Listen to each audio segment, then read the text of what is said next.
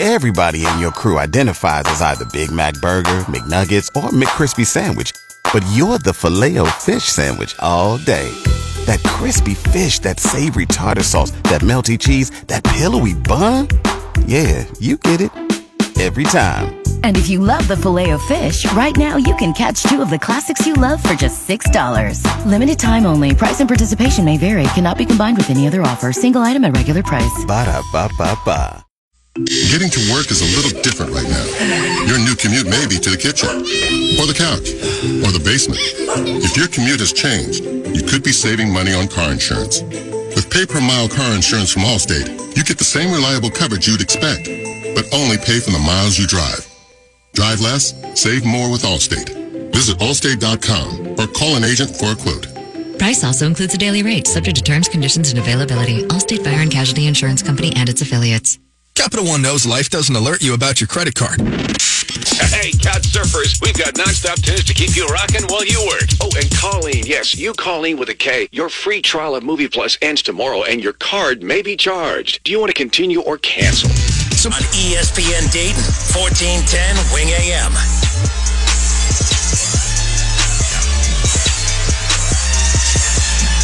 Justin Kinner, Kevin Nash, back with you here on 1410 ESPN Radio. Back to the Justin Kinner Show. What are you doing? Man, it's a Monday. It's a Look Monday. At you. It's a Monday. It's a Monday. Ay.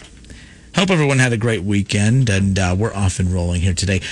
Regardless of the jokes from earlier, that's huge news that Ohio State players reported to camp today, or reported to the Woody Hayes Center today for their first workouts of the season. Like that honestly is, with everything going on. And shout out to Jim, one of our callers. Jim just called in and to talk about that, but he also had shared that he had just battled the coronavirus recently, and he was out of commission for a month. He said it's no joke, and I don't think anyone is saying that it's not a joke. I think that you have there's a big group of people that believe all this is being overblown, and then there's other people that are absolutely terrified, and then there's people like me who are kind of in the middle saying, I'm not going to get terrified of it, but I'm going to address that it's there. I know it's there, and I'm not going to be overly shocked when stories come out that, hey, this player tested positive.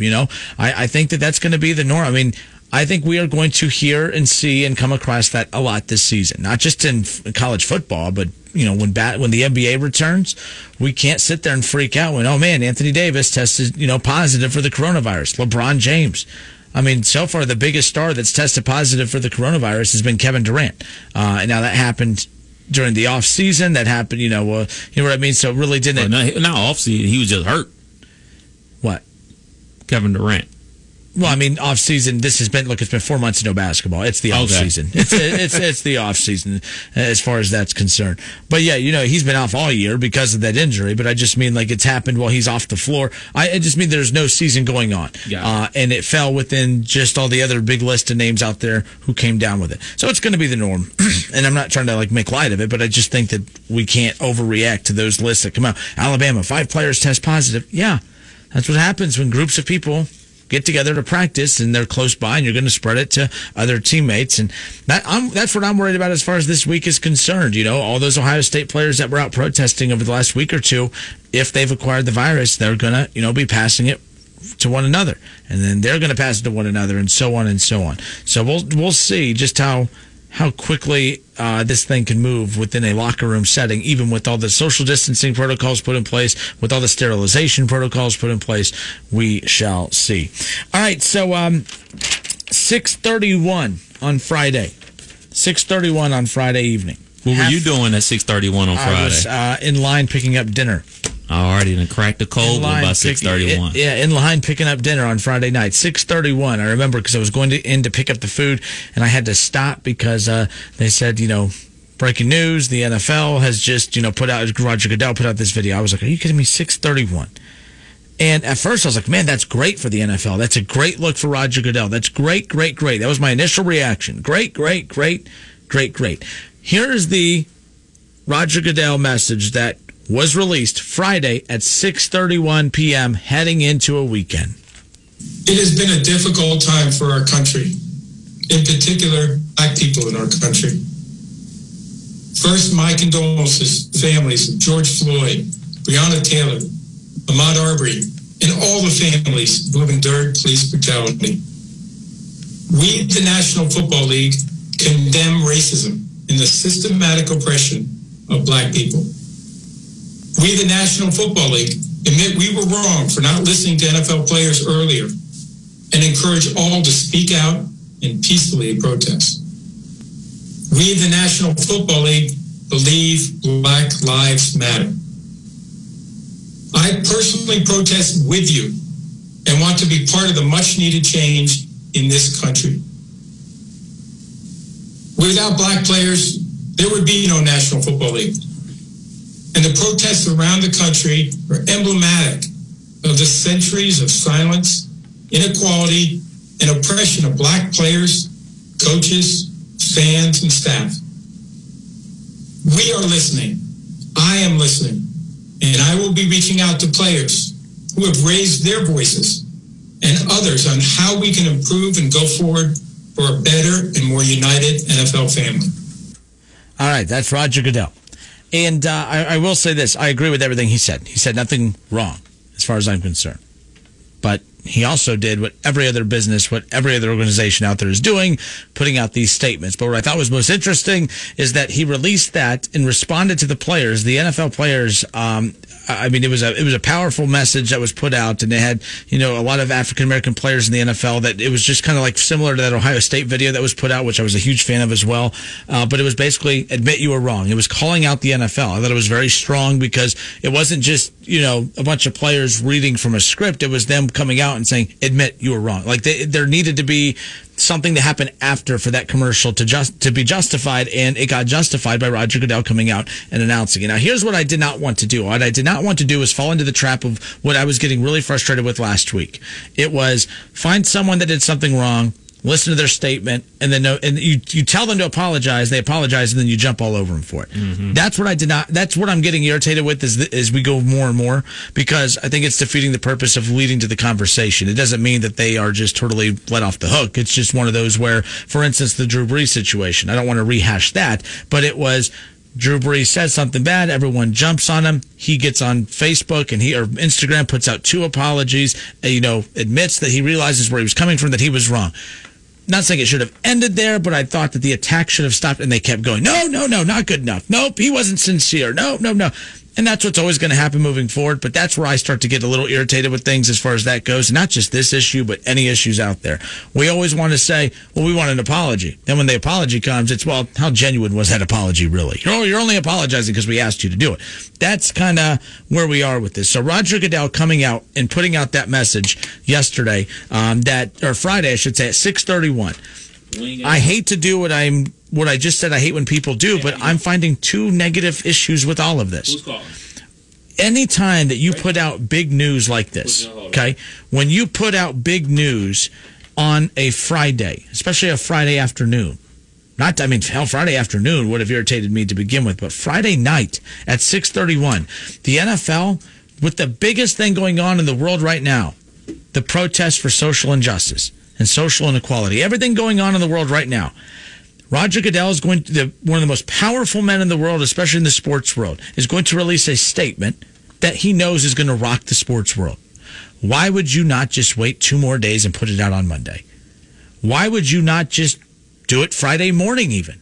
Why? Why 6:31 on a Friday night? Folks, I'm sorry, I'm doing what I said I couldn't stand people were doing last week, but it has to be done. I have to question it. It is weird to me. That is what we like to call a news dump. A news dump is something that you release on a Friday so that, yes, people are going to react to it, but people are so focused on their 2 days of not having to go to work, and they're going out on the boat, or they're going to, out with friends, or they're going on vacation. The weekend, everyone has a different mentality on the weekend, right? That's what's called a news dump. If you're going to release some bad news or news that people are going to jump all over you for, you're going to do it on a Friday so that Saturday and Sunday people can eat it up, and then you come back Monday and then the anger is not as strong. This wasn't really going to bring back anger, but it was going to bring back some questionable, people questioning the sincerity of it, and that's what I'm doing here. I agreed with everything he said in the message, and I thought it was very strong of the NFL to come out and say, hey, we should have listened to the players. Yes, you should have. But why at 6:31 on a Friday? Why is that? Everything. Roger Goodell is a genius, folks. He's way too smart. He's very, very smart. Everything he does is calculated. Everything he does is for a reason. 6:31 was planned. There was a reason he waited to do it till Friday night and not Monday.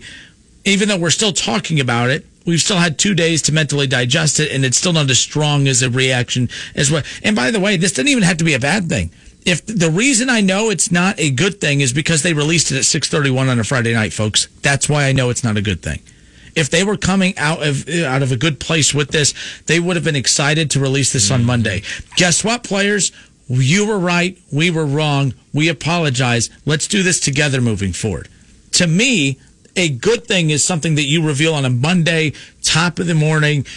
It's great news. Yes, you're going to have some people kind of poking at it, but that to me screams they did not feel as good about it. That's why they released it at 6:31 on a Friday. But here's what I did like about it.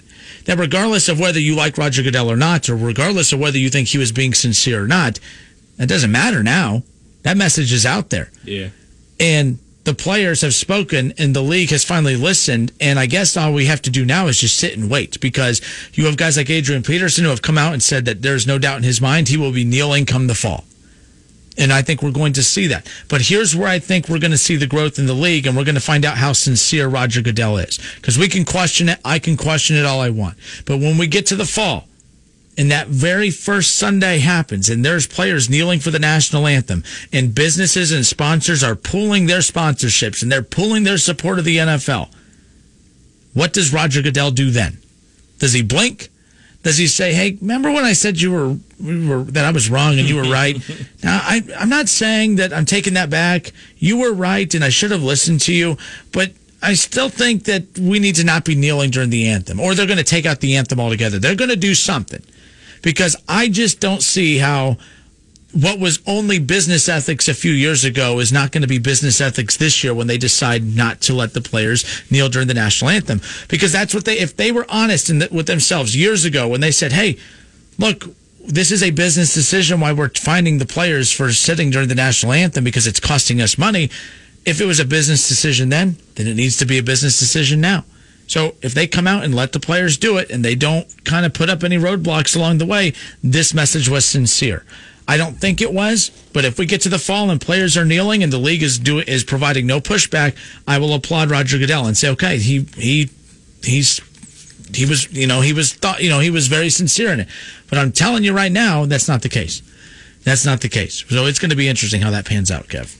It's like you said, it's all about the follow through, and that's all we can judge people on going forward. You and I have discussions about all these companies and celebrities making statements, and they're standing with the black community and Black Lives Matter and everything like that. I'm cool with that, but it's all about follow through, and it's okay for us as fans of celebrities and teams and leagues and everything like that to hold them accountable for what they said in their statements. So it isn't just turned into lip service. Like we should, okay, all right, Drew Brees, you apologize, cool, fine. Now we're going to hold you accountable for everything that you said in that statement going forward. So, all right, we have to accept people's apologies. We can't say, like, oh, it ain't good enough. They apologized. They made a statement about what they're going to be doing going forward to help be a part of the solution instead of the problem. And if they don't, you take them to task. But if they do, all right, let's go. We can continue to move forward. Not with you 100%. If the NFL backtracks come kickoff time, then we got problems. And for me, the NFL has been known to blunder things like this. Things that we would assume that are just like turnkey situations, they've blundered in the past. So if they blunder in the fall, it wouldn't be a surprise to me. Yeah, and keep in mind, too, like, I'm doing what I said I got mad at people last week for doing, but I'm doing it. The 6:31 thing, releasing that at 6:31 on a Friday still irritates me. All right, that's the bottom line as far as that's concerned. But let's say, I think honestly, Roger Goodell has taken advantage of a situation in regards to, Kev, he knows fans are going to tune in no matter what this fall. Mm-hmm. So when people tuned out of the NFL, years ago because of this, they had so many other options. You know what I mean? They felt like nothing was wrong in the world other than what they were angry about. So my thing is I think that Roger Goodell knows everyone is going to be tuning into the NFL no matter what. That ratings aren't going to go down. Ratings are only going to go up this year. Ratings are super high for the NFL. Ratings are only going to go up because we've been without sports for so long. So he could be taking his chances, saying, you know what? I know this might irritate a lot of people, but we're going to stick by this. We're going to allow it to happen. I believe that the people are so passionate about everything that's going on that we can allow this to happen, and I don't think viewership's going to go anywhere. I think that's what's happening here as well. Going to be a lot of options in the fall. He's taking his chances, that's for sure. Reggie in Dayton, what's up, man? How are you? Go Browns, baby. Go Browns. How are you? Oh, man. Hey, when Drew Brees came back and made his counter statement, I forgave him. So I said, okay, then let's move on. So Drew Brees is okay now.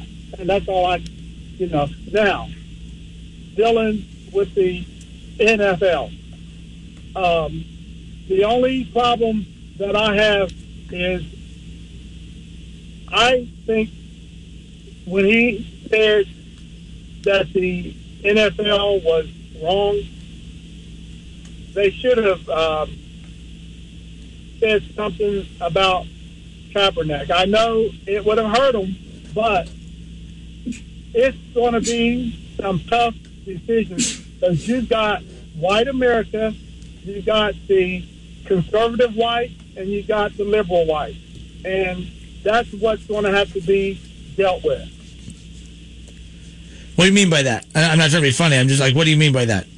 Well, I mean, it's going to be a lot of resistance. Oh, absolutely. I think that you're seeing it now on social media. Yep. It's going to be a lot of resistance because there's a lot of people, they don't care because some black man's neck was stepped on. Who cares? A lot of them don't care. And I know this. But, but then there are a lot of people that do care. That's why there is so much protest going on now. So it's going to be some tough decisions made when football season starts. And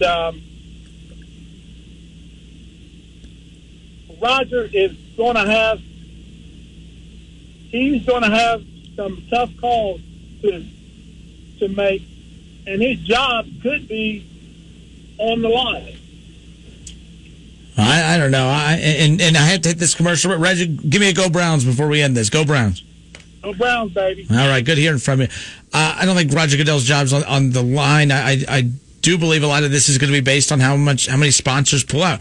I mean, a few years ago, there were way too many moving parts to sit there and say it was only about this and only about that. Like, Roger Goodell was in a tough spot because it didn't matter what Roger Goodell felt was right or wrong. The bottom line is, from a business standpoint, he was losing a ton of money. Sponsors were pulling out left and right. There were sports bars around here that were taking advantage of that, saying, by the way, come enjoy our place on Sundays because we are not airing the NFL here. Like, what usually is what attracts people to sports bars then is what sports bars are taking advantage of here locally, saying, don't worry, you don't have to watch an NFL game when you come here.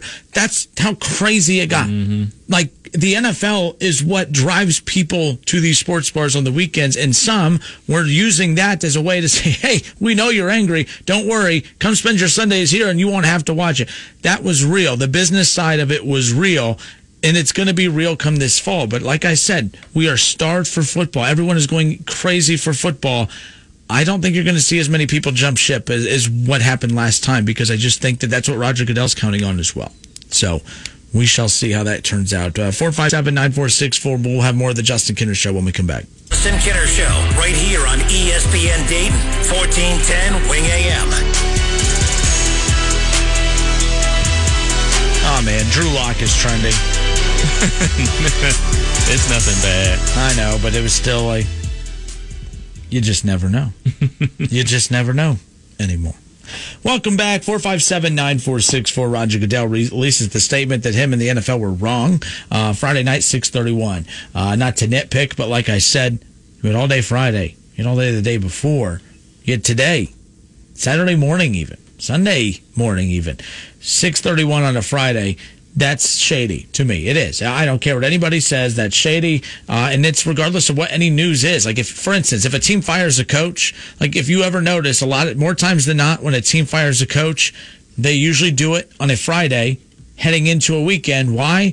Because it'll be talked about over the weekend, but usually by the time you come back to Monday, some of the hate has kind of died down. Some of the backlash has died down a little bit by the time you get back Monday. So that's a news dump. That's what this was. That's why I have a hard time. I'm trying really hard to buy into the sincerity of it because I want to believe that the sincerity is there, mainly because I do feel like this is different this time. I do feel like there is more of a movement this time. I do feel like there are more people that jumped on board this time. So that's why I'm trying to remain positive. But as far as that's concerned, 6:30, when you have good news and you want to share good news, folks, you do that at a time that you will get the most people to hear and see it and talk about it.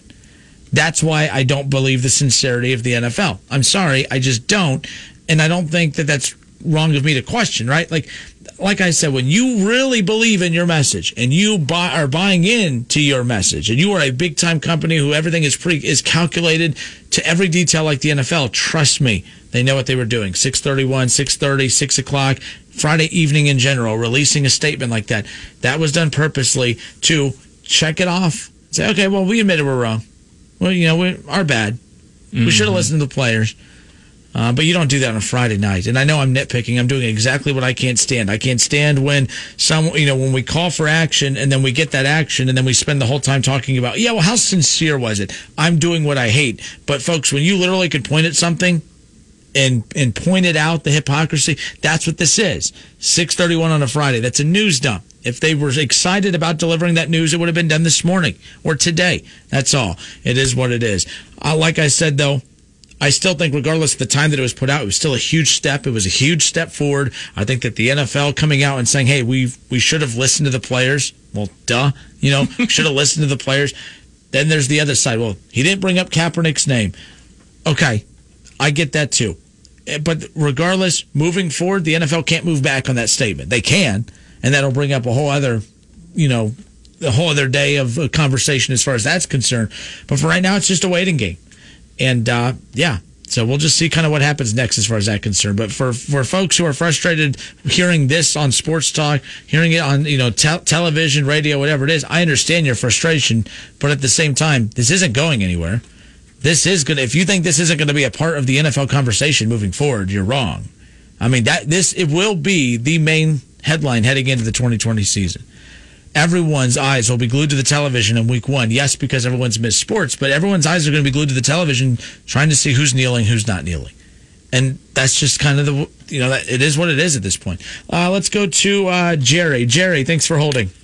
Hey, man. Well, I won't be one of those people watching to see who's kneeling because if they come out and say they're kneeling, I'm done with the NFL. You are done with the NFL if they're kneeling? Done. Why is that? Because I think their anger is misplaced. Okay. I hear all the time from these guys that this is not about the flag or not about the anthem. But if you read Colin Kaepernick's own words, it is about the flag and the anthem. Now, I get it. He sees it differently than I do. I understand he's entitled to his opinion. He's entitled, or anybody's entitled, to kneel for the anthem. We're not going to call the cops and have them arrested. But when you do that, you are making a statement about the country. And while this country certainly not perfect, is a lot better than most other places on the face of this earth. You want to know be a black person in China. See how that goes. So my only point is, I saw an article on ESPN, and I think this would be a reasonable compromise. You have everybody stands for the anthem. The anthem gets done playing, and a public address announcer comes on and announces that there's going to be a moment of silence, or maybe 8 minutes and 46 seconds of silence, to illustrate or call attention to the black Americans who've been subjected to wrongful police brutality. Okay, I'm fine with that. But that's not going to be what they're going to do, because this isn't about, at this point, it's not about calling attention to their situation. It's about making whoever they consider to be their enemy, which we're not their enemy, but they could, stick it to us. And so, like I said, they can protest the flag, and I'll stop watching. And millions of other people will, too. Maybe. That's what happened last time. Everyone said they weren't going to watch again, and then ratings just were literally through the roof moving forward. So I get what you're saying, and if you're going to stick to that, you're not going to be watching. You won't be calling in about your Raiders a year from now then, because it's going to happen. I won't. And you have every right to do so. I just think that, this argument's been going on for far too long now, and just trying to get the message across that if you want to make it about the flag, that's fine, but it's really not. It's much deeper than that. If it's not about the flag, why does that kneeling have to take place at the anthem? Well, because protests aren't done to make you comfortable. Okay, that's all. So that's what all of this is about. It's not. It's about what? Making a big segment of this country uncomfortable. That's the goal. Because we don't talk about things when we're comfortable. We don't talk about. We do it. We rarely talk about the weather being nice outside. The only time I say is, "Man, it looks like it's about to rain out." We only talk about things when it looks like it's about to get ugly. We don't talk about things when everything's all hunky dory.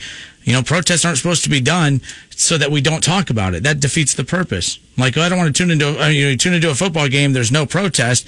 It's like, okay, well, we're not going to talk about it because there's nothing to talk about. Well, if there's a protest and it got you to talk about it, that's the purpose of it. Or we just tune out. And that was threatened last time, but the NFL learned something last time, though. The NFL learned that everyone that said, "I'm never tuning in again because of this," they were the same ones with their hot takes about who's going to be in their next Super Bowl the next year. So I know people say that, but they always come back. Well, I won't. And you're fine. That's fine. If you want, you're more than fine to do that. Networks will even televise the anthem because they will. They definitely televised it last time, and they'll definitely be doing it again. They stopped though after a while. After they saw the ratings decline. That was the NFL. By the way, that was an NFL decision to cut the media, the pan shop. But reporters that were at games were reporting it left and right. But I just think that with everything that's happened recently, I think that I thought more people were on board with this isn't about the flag. That's all. I just thought we had come past that is all. Well, we'll see about that. Fair enough. All right. Take care. All right, guys. Later. 457-9464. More of the Justin Kinner Show when we come back. Live here on ESPN Dayton.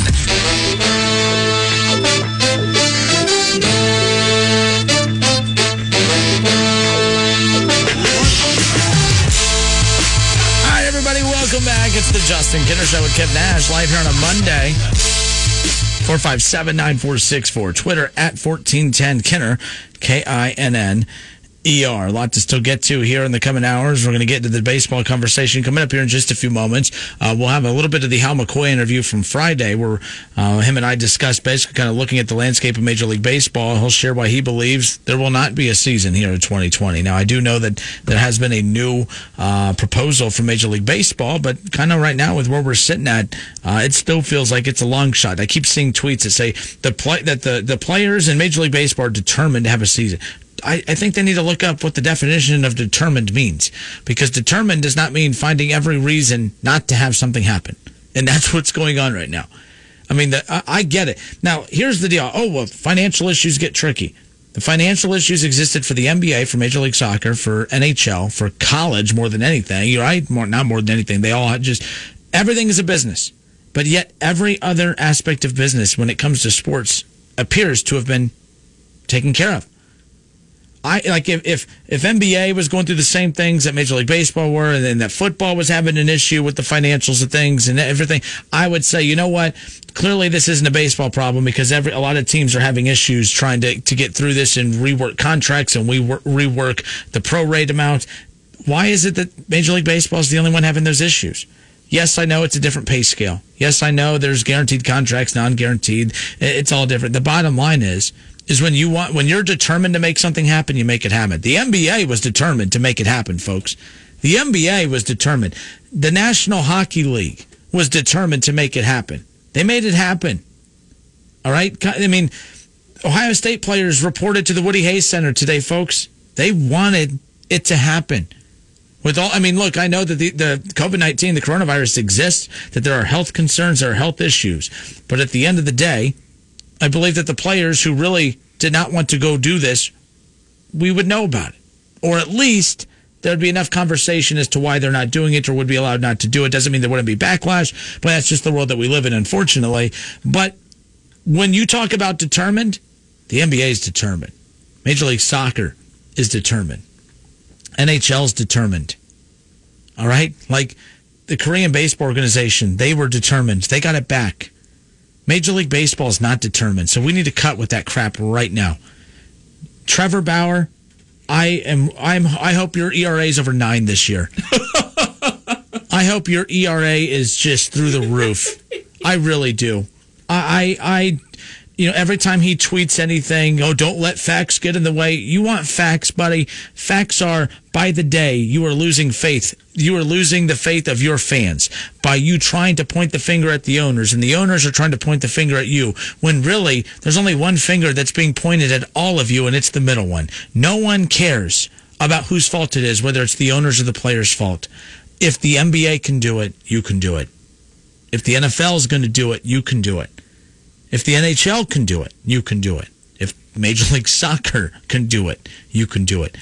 If the Little League teams around here can do it, you can do it. Everyone can do it. Don't feed us the BS line of we are determined to get back out on the field, because it's June freaking 8th. You wanted to start the season by July 4th. That's not a possibility now. So save me the crap. Save me the excuses. All right, Blake Snell, you were so worried. You're putting your life on the line, remember? Don't do it then. But I don't believe it's about you risking your life to play a game of baseball. It's everything to do with money, which, by the way, if I was in your shoes, to be fair, I might be doing the same. I'm not going to be a hypocrite here. It doesn't, but I'm coming at you as a fan, just like most fans. And let's be clear here. The most important thing, with all due respect, is not your money. And I know this sounds cold-hearted, but it kind of doesn't even matter about your health. It's a matter about the fan perspective. And if the fans truly felt that you were concerned about your health, fans would not be ready to give up on your sport right now. But that's where we're at. I know I was going to get into it in a little bit, but forget it. A new proposal for Major League Baseball was pitched to the Players Association, and they found more reasons.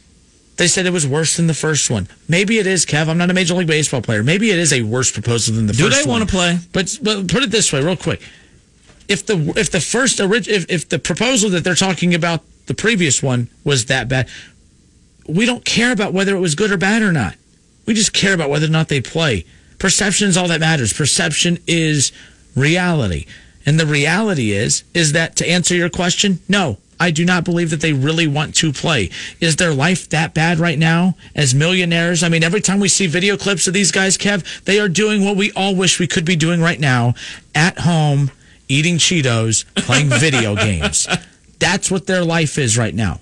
That's what their life is right now. When we heard from Bryce Harper, who should be speaking out on behalf of the league, saying that we are determined to get back out on the field, and yes, there's some things we have to work through, but we're excited to get back. We didn't hear that from him. No, we heard, while playing a video game, man, I'm glad that someone had the balls to say it. I'm glad that someone wasn't afraid to speak their mind as his rich ass sits there playing a video game, not speaking his mind. And why again?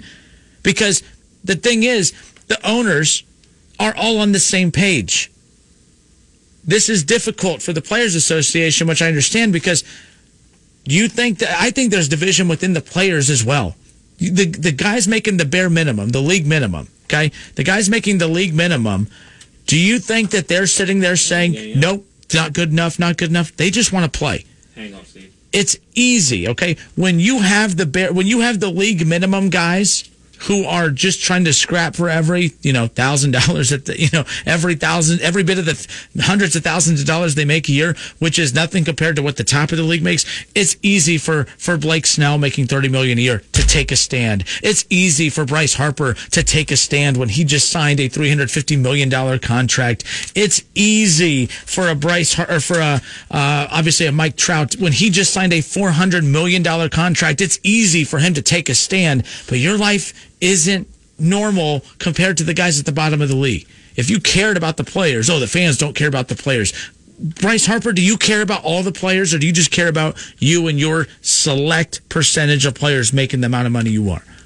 Because it's okay to be selfish and say, I care about me, because at some point in a pandemic and at some point in a national emergency, we all become a little selfish about what we got to do for us. But don't sit there and say, oh, the fans have it twisted. No, you have it twisted. You care about you, and that's it. I highly doubt that the league minimum guys are on the same page as the guys at the top. That's all I got to say about that. Let's go to Steve in Fairborn. Steve, what's up, man? How are you? Hey, guys. What's happening? Hey. My question is this. Not so long ago, I'm going back to McGuire-Sosa years where baseball was basically dying until those two guys got into the home run contest, that year where they went off. Oh, yeah. And my question to you guys is this. If this doesn't go forward, because I think it's the players, I believe it's the players wholeheartedly, what damage do you think it's going to do to baseball? Because it almost died before. I think it's going to be in trouble because the problem with baseball now is, and sure, I could say who are the stars of the game, and you'll say Bryce Harper and Mike Trout, but they are the stars of the game, but they're the stars of a game that is still trying to figure out how to increase ratings because their most anticipated series of the year, the World Series, the ratings, last year was the least watched World Series in the history of baseball. And you had the Nationals, but you had like the biggest names in baseball in that between the Astros and the Nationals, and no one tuned in. That's a problem, and your stars can't generate people to tune into your game. So they don't have the star power to come back from this to get people excited to play again. You know what I mean, Steve? So that's my first concern. And my second concern is that this might not be the only season that doesn't happen if there's not a season. They're having another collective bargaining agreement for next year, and if they don't make this happen, I'm not confident that they get something happen for next year either. So this is a very troubling time for baseball if they can't figure it out. Well, I'm tired of all the whining and bellyaching anyway. I mean, the average person, I know they're above average. They don't deal with reality like we do. If we don't go to work, we have to go to unemployment. We don't get paid.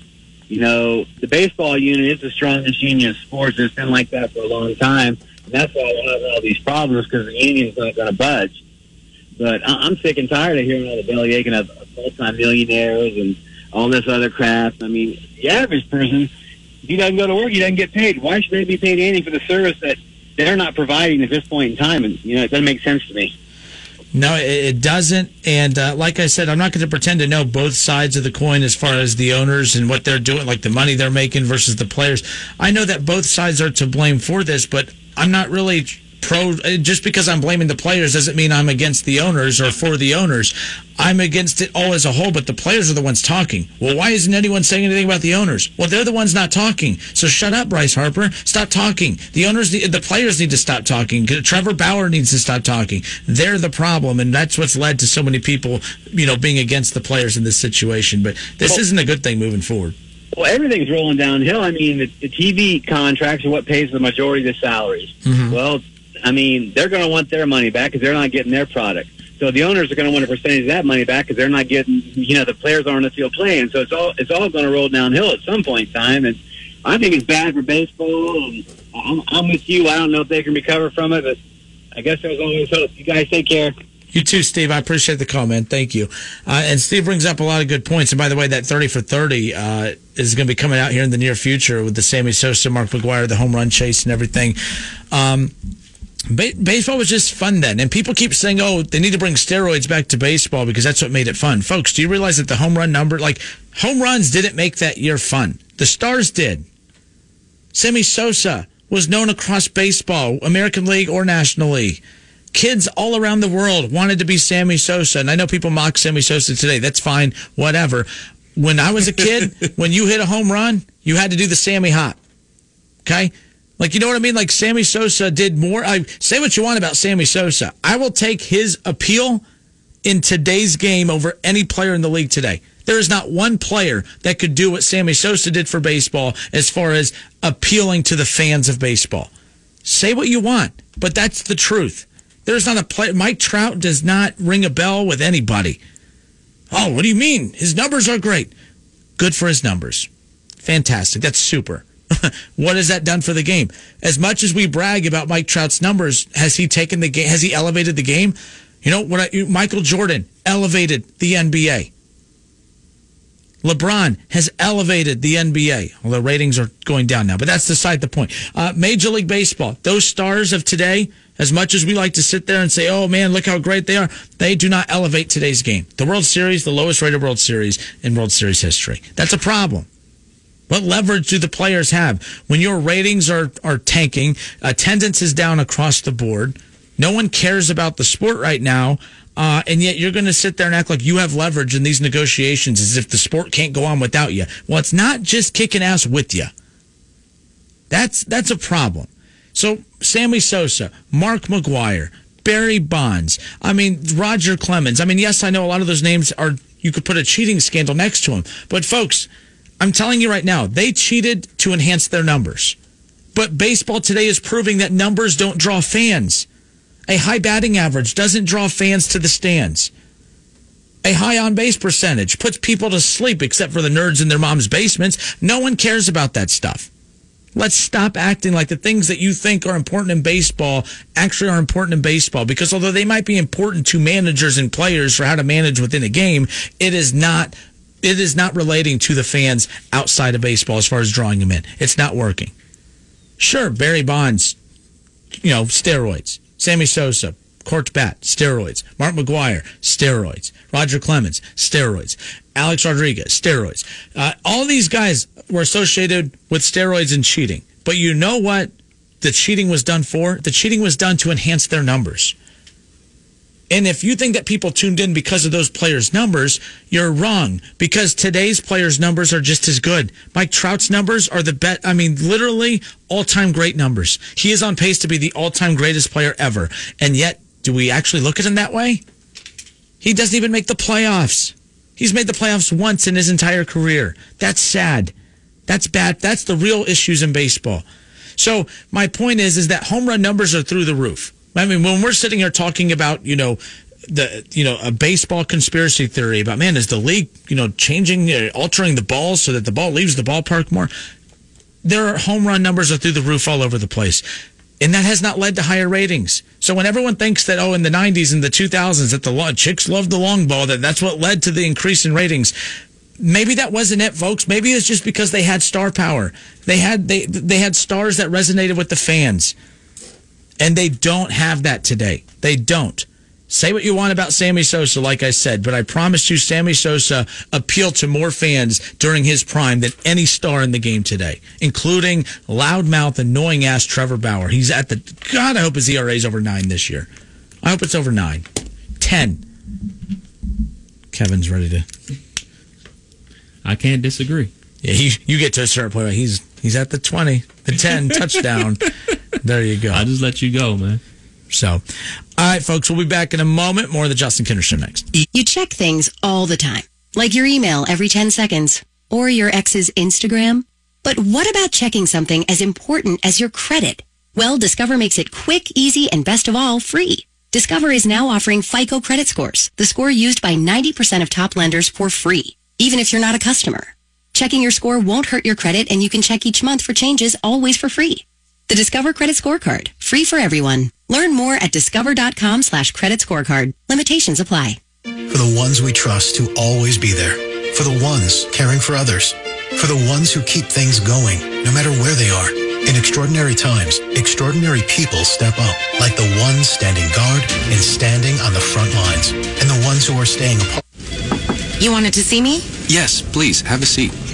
So here's the thing. When this company brought you on, we took a chance on you. You didn't have that 4-year college degree we typically look for. Right. But we gave you a shot anyway. And since then, you've worked incredibly hard and given it your all. Thanks. You've been an important asset to the team, but I don't think you can be an intern here anymore. We want to hire you. You're serious? Absolutely. Find your next great employee. Introduce yourself to the grads of life. Who are they? Talent worth knowing about. Young adults of unique determination and experience. An ideal fit for your company in an entry-level position, internship, or even mentorship. They might not have every qualification you typically look for, but they're exactly who you... Show right here on ESPN Dayton, 1410 Wing AM.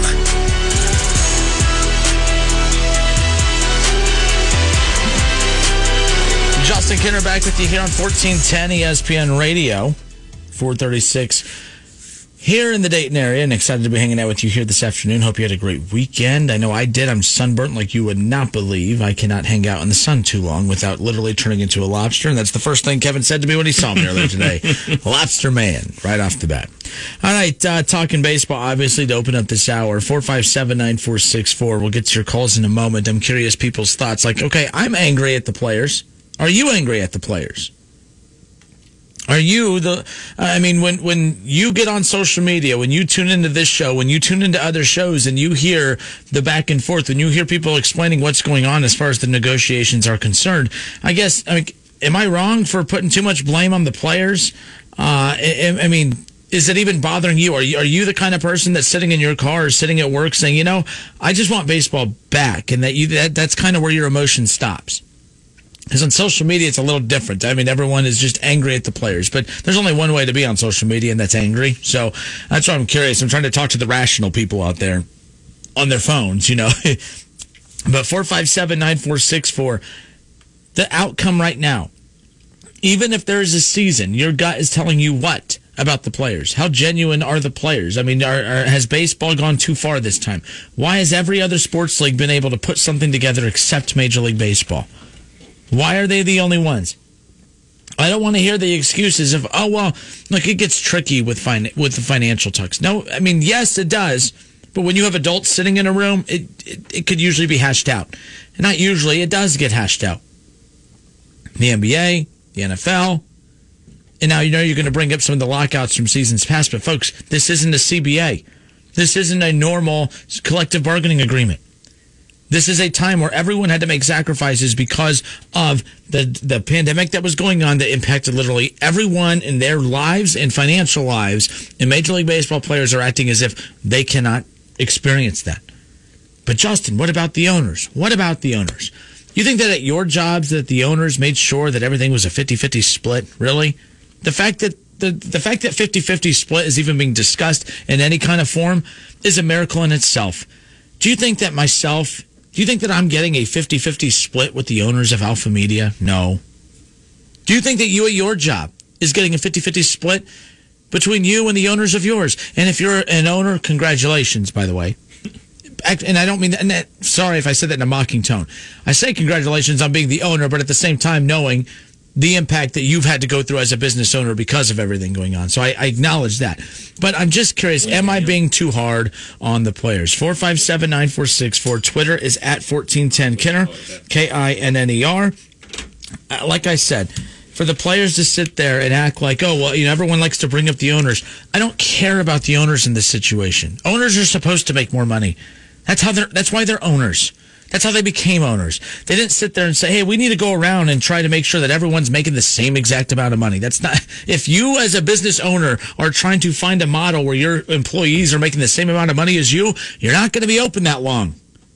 That's not an opinion. That's common sense. So for everyone out there that thinks, the baseball players should be angry. The owners need to be taking a cut. Who says? It is what it is. Let's go to Rob. Rob, what's up, man? How are you? Hey, not much. How's it going? Good. Hey, I talked to my wife about this a long time ago when they said they were going to have to let go like all these minor league ball players didn't pay them any money, and these major league ball players didn't want to play. I said, put your minor league ball players on the field. I bet they'll come out and play. You know what? You're right. You're right. I'm sure we can find someone to play first base that hits 10 home runs a year. That's $235 for a lot cheaper than $235 million a year. I'm with you. Look, I'm not against, if this was like a CBA conversation, I would be more pro-player because the players should go out. You're making an agreement for 10 years. You should be trying to get every dime you can. But we're talking about for one season, and they are acting as if the decision, if they cave to the owners, that they are making this vast decision that is going to impact the rest of their lives. It's not. It's really not. And I believe if they put them players on the field, people would support them. They'd be behind them. I believe they would. Say that again? Say that again? I believe if they put them minor league ball players on the field, I bet people would support them. They'd watch them. They'd be behind. Possibly. I think that it would be hard to get behind the fact that, baseball, the problem is the sport of baseball would have soured its fan base to where it wouldn't matter who was out there at that point. But I see your point. I think people would still pull for some of those guys. I don't see that happening, but you're right. The owners need to have the same mentality that all business owners have. It's like, if you can't do the job, I'll find somebody else that will. And sure, it's going to be, you're not going to replace a Mike Trout with a Mike Trout or a Bryce Harper. But if those guys aren't bringing you ratings through the roof anyways, what good are they at that point? So that's all I got to say about that. All right. You have a good day, man. You too, Rob. Thanks so much. 457-9464. We'll be back in just a moment. More of the Justin Kinner Show next. The Justin Kinner Show, right here on ESPN Dayton, 1410 Wing AM. Something we'll get into coming up in hour number 3. A lot of former Cincinnati Bearcat baseball players are pressuring the university to change the name of Marge Schott Stadium. For obvious reasons. The FCC would not allow me to read some of her famous quotes from, back in the day. So there's that. But I found this interesting. The athletic director responded, kind of. He put out a statement, but it was just a bunch of nothing, and we'll get into that coming up in hour 3. But be thinking about that. For those of you Reds fans who are familiar with the history of Marge Schott, I think you know exactly what I'm talking about here. Again, former alumni, former Cincinnati Bearcat baseball players, current baseball players, are urging the university to change the name. They do not want to play in the stadium named after Marge Schott. And they have a point. I mean, we're seeing statues pulled down from around the country. We're seeing, a lot of questions be put into place as some of the names that we used to honor and used to look up to, and we used to read about in our history books and everything like that. So this is going to be interesting what comes of this, because based on the statement from the athletic director, which we'll get to in hour number 3, he released a statement, but really released nothing at all. We'll get into that coming up in hour 3. Plus, which team would you want to see Ohio State beat in the national title game? I know that sounds like a very weird question, but the fan in Columbus asked this earlier today. I thought it was really interesting. And, of all the teams, look, I just want Ohio State to win a national championship. I couldn't really care less who it is. But then again, that's not true. I don't want to see Ohio State matched up with a boring team. Like, Ohio State's Ohio State. That's great. We're going to tune in to watch them no matter what. But there are some teams that, with Ohio State hoisting the trophy over their head at the end of the game, it just means more because of who they beat. We'll get into that coming up around the corner as well. Did you just use the SEC's line? It just means more? Oh, yeah. You want to be the man, you got to be the man. You want to be the SEC, you got to be the SEC. I saw a CBS poll came out, ranked the coaches in the Big Ten. James Franklin, number 1. That ain't cutting it. We'll get to that coming up as well. All right, so Hall of Famer Hal McCoy, him and I got to catch up this past Friday. We discussed the future of Major League Baseball. Will there be a 2020 season? Now, this was before the current proposal came out, but it sounds like, based on the reaction to the most recent proposal that came out earlier this afternoon, that it doesn't really matter. Hal McCoy says that, well, for instance, you'll hear it in the interview, baseball doesn't just shoot itself in the foot, it shoots itself in both feet. He doesn't believe that there'll be a 2020 season. Here's why. Joining us now to discuss that, one of our favorite guests on the show, the Hall of Famer Hal McCoy. He joins us now. Hal, welcome in, sir. How are you? I'm doing fine. How are you doing, Justin?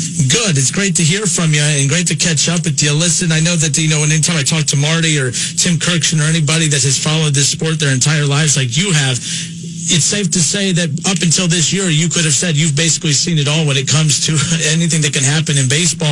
This year has obviously challenged that. I mean, every day, just something new. What are your thoughts right now on where we're at as far as waiting to hear when baseball will return? Yeah, I have my doubts, Justin, that baseball is going to return this year. And what makes it even more dangerous is the fact that the contract expires. And if they don't get something settled this year, they're going to go into next year still without a contract and still fighting, and could end up with a strike in 2021. Baseball not only shoots itself in the foot all the time, it shoots itself in both feet. It's just unbelievable what's going on. You got the NBA coming back. You got the NHL coming back. You got Major League Soccer coming back. NASCAR is already back. And baseball is still arguing over a few dollars. Yeah, that's what's been most disappointing about all of this. And you mentioned, next year's, CBA, next year's meetings between the two sides.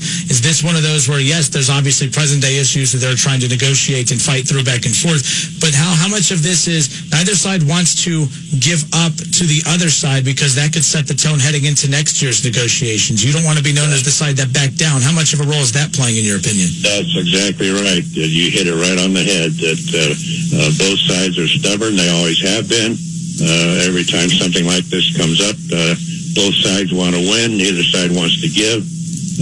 Right now, both sides are saying they've made their last offers, and they're so far apart that it's just incredibly nonsense. It's tough to ask what's next because we don't really know, but I guess what is next? Major League Baseball comes out and says we're not going to provide you a counter offer. I know there is the 48-game season, 50-game season, minimum game season that they had agreed to back in March that, Rob Manfred and Major League Baseball has the power to implement. But what is the next step in your opinion? What do you expect to hear, in the coming days? I expect to hear that they're going to cancel the season. I just don't see how. I know there are some owners already saying that just cancel the season. They're claiming that every game they play, they're losing hundreds of thousands of dollars for every game, which is why the owners only want a 50 or 60 game season. The players wanted a 114-game season because the more games they play, the more money they make, and they don't want to lose money off of those $1 million contracts. And so, who knows what's next. Hall of Famer Hal McCoy with us here on the Justin Kinner Show on 1410 ESPN Radio. And, there's so many things in the world going on now, Hal, that are disappointing, obviously, when it comes to the coronavirus. And it's hard to, sit there and say how tough certain things are when it comes to sports. But it has to be tough for Reds fans heading into this year. There's been so much losing over the last half decade. And it's finally at the point where you could feel excited about this product heading into the year. And it's not even we're not even thinking about that right now. And we could miss out on a year that could have had one of the best rotations that the Reds have had in quite some time. Yeah, no doubt about that. There was finally a reason for Reds fans to be excited. It looked as if they were going to be very competitive. And, now if they don't play, who knows what's going to happen next year. Moustakas could leave. Trevor Bauer's already talking about how he'd like to pitch for the Los Angeles Dodgers. It's just incredible turmoil right now. And, so much, as you say, going on. Even the COVID-19 virus is playing into the negotiations with baseball. The owners are fearful that the COVID-19 will resurface heavily in the fall, which is why they want a short season, because they fear that they're going to lose the playoffs if the COVID-19 resurfaces, heavily, and it would cost them like $370 million in playoff television money. Holy moly! That's no wonder they're being defensive of that. But it's funny. Like the players, it was interesting at a certain point. I remember hearing like Trevor Bauer. I was listening to his podcast and. What was frustrating is that he was sitting there saying that, and even heard from Blake Snell and saying, that they're putting their lives on the line. And although I do fully respect the concern about playing during a pandemic, it seems that they aren't totally concerned about health because Major League Baseball, implementing a shorter season, players don't want a shorter season. They want a longer season. Well, that goes against, concerns over safety. The other part of it is that Major League Baseball said you're not allowed to bring guests into the dugout or bring guests, to the games. And players were totally against that as well. It just seems that you can't sit there and argue that safety is the player's number one concern when every safety precaution that's being put into place with shorter seasons and no guests at the stadium, they're against all of those as well. There's just so many loopholes that they have to jump through. Yeah, no doubt about that, too.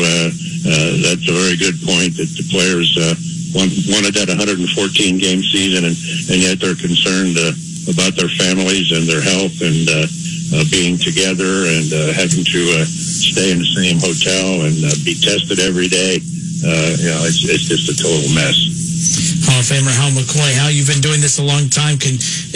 How weird is it that you have yet to cover? I mean, we're sitting here in, early June. When we come back, it'll be June 8th next Monday. I'm just curious, how weird is this that you have yet to cover a game here this year? It's extremely weird. I mean, this would have been my 48th year of covering baseball, and never have I sat at home with nothing to do in early June, and it's just totally bizarre. Every day is the same. I don't even know what day it is. I'm curious about, for you when you cover, you're covering games, like let's say that media was allowed to cover games. If games came back this year, how comfortable would you be heading to Great American Ballpark to cover games right now? I would be comfortable if, we had the spacing in the press box, and we probably would not be allowed in the clubhouse to interview the players. They could probably do that by closed circuit television. I would not be uncomfortable at all, but probably that's because I miss baseball so much. All right, the Hall of Famer Hal McCoy. All right, Hal, thank you so much for taking time and hanging out with us today. We just wanted to touch base, and I'm hoping that this isn't our only baseball conversation this season, but hopefully the end result is different than what you predicted. And I'm hoping, I don't say this often, I'm hoping you're wrong, Hal. I'm hoping you're wrong this first. I've been wrong a lot, and I hope I'm really wrong this time, but I'm not optimistic, but we shall see. All right, Hal, we'll continue to stay safe, be healthy, and thank you so much for your time today.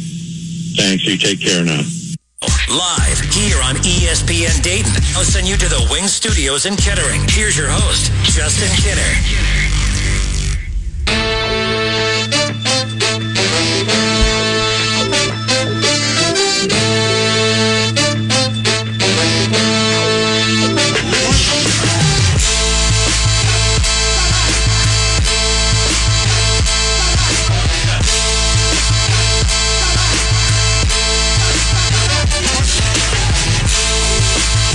Welcome in. It's the Justin Kinner Show, Hour 3, right here on Dayton's ESPN radio station, 1410 Wing AM. And, of course, we're coming at you live online at wingam.com. So make sure you, if you're not in the listening range, you can stream us anywhere you go. So take advantage of that at wingam.com. Subscribe and download the Justin Kinner Show podcast in your Apple iTunes, Google Play Store. Take us with you anywhere you go, right in the palm of your hand.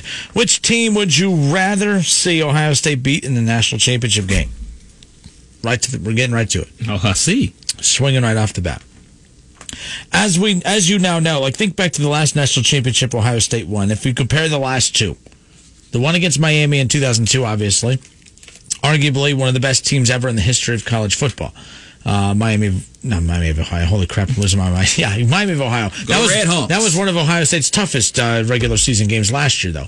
But in 2002, the national championship game, obviously Miami.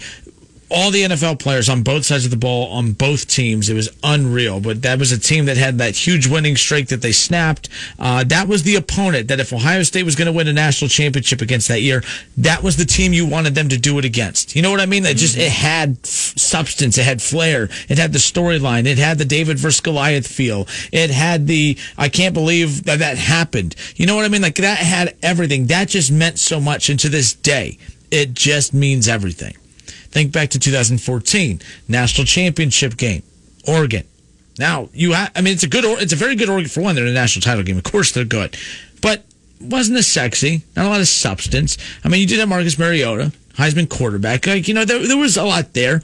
But let's be honest. Do you actually when we think back to that 2014 national championship season? We don't ever refer to it as the year we beat Oregon. Right. That's the year we beat Alabama. Mm-hmm. To get to Oregon, to beat Oregon, to win the national championship. Like, beating Alabama was winning the national championship. Winning the actual national championship was just the cherry on top. Like, let's be real here. The matchup was everything. It just meant more, to quote the SEC, as you said earlier, Kev. It just meant more, beating Alabama.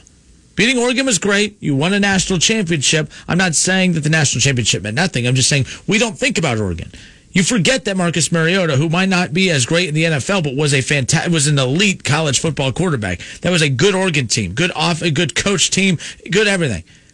That was a good team that Ohio State beat. But we don't think about that. We think that's the year we won the national championship, but the year that we beat Alabama in the semifinals. So matchups mean everything.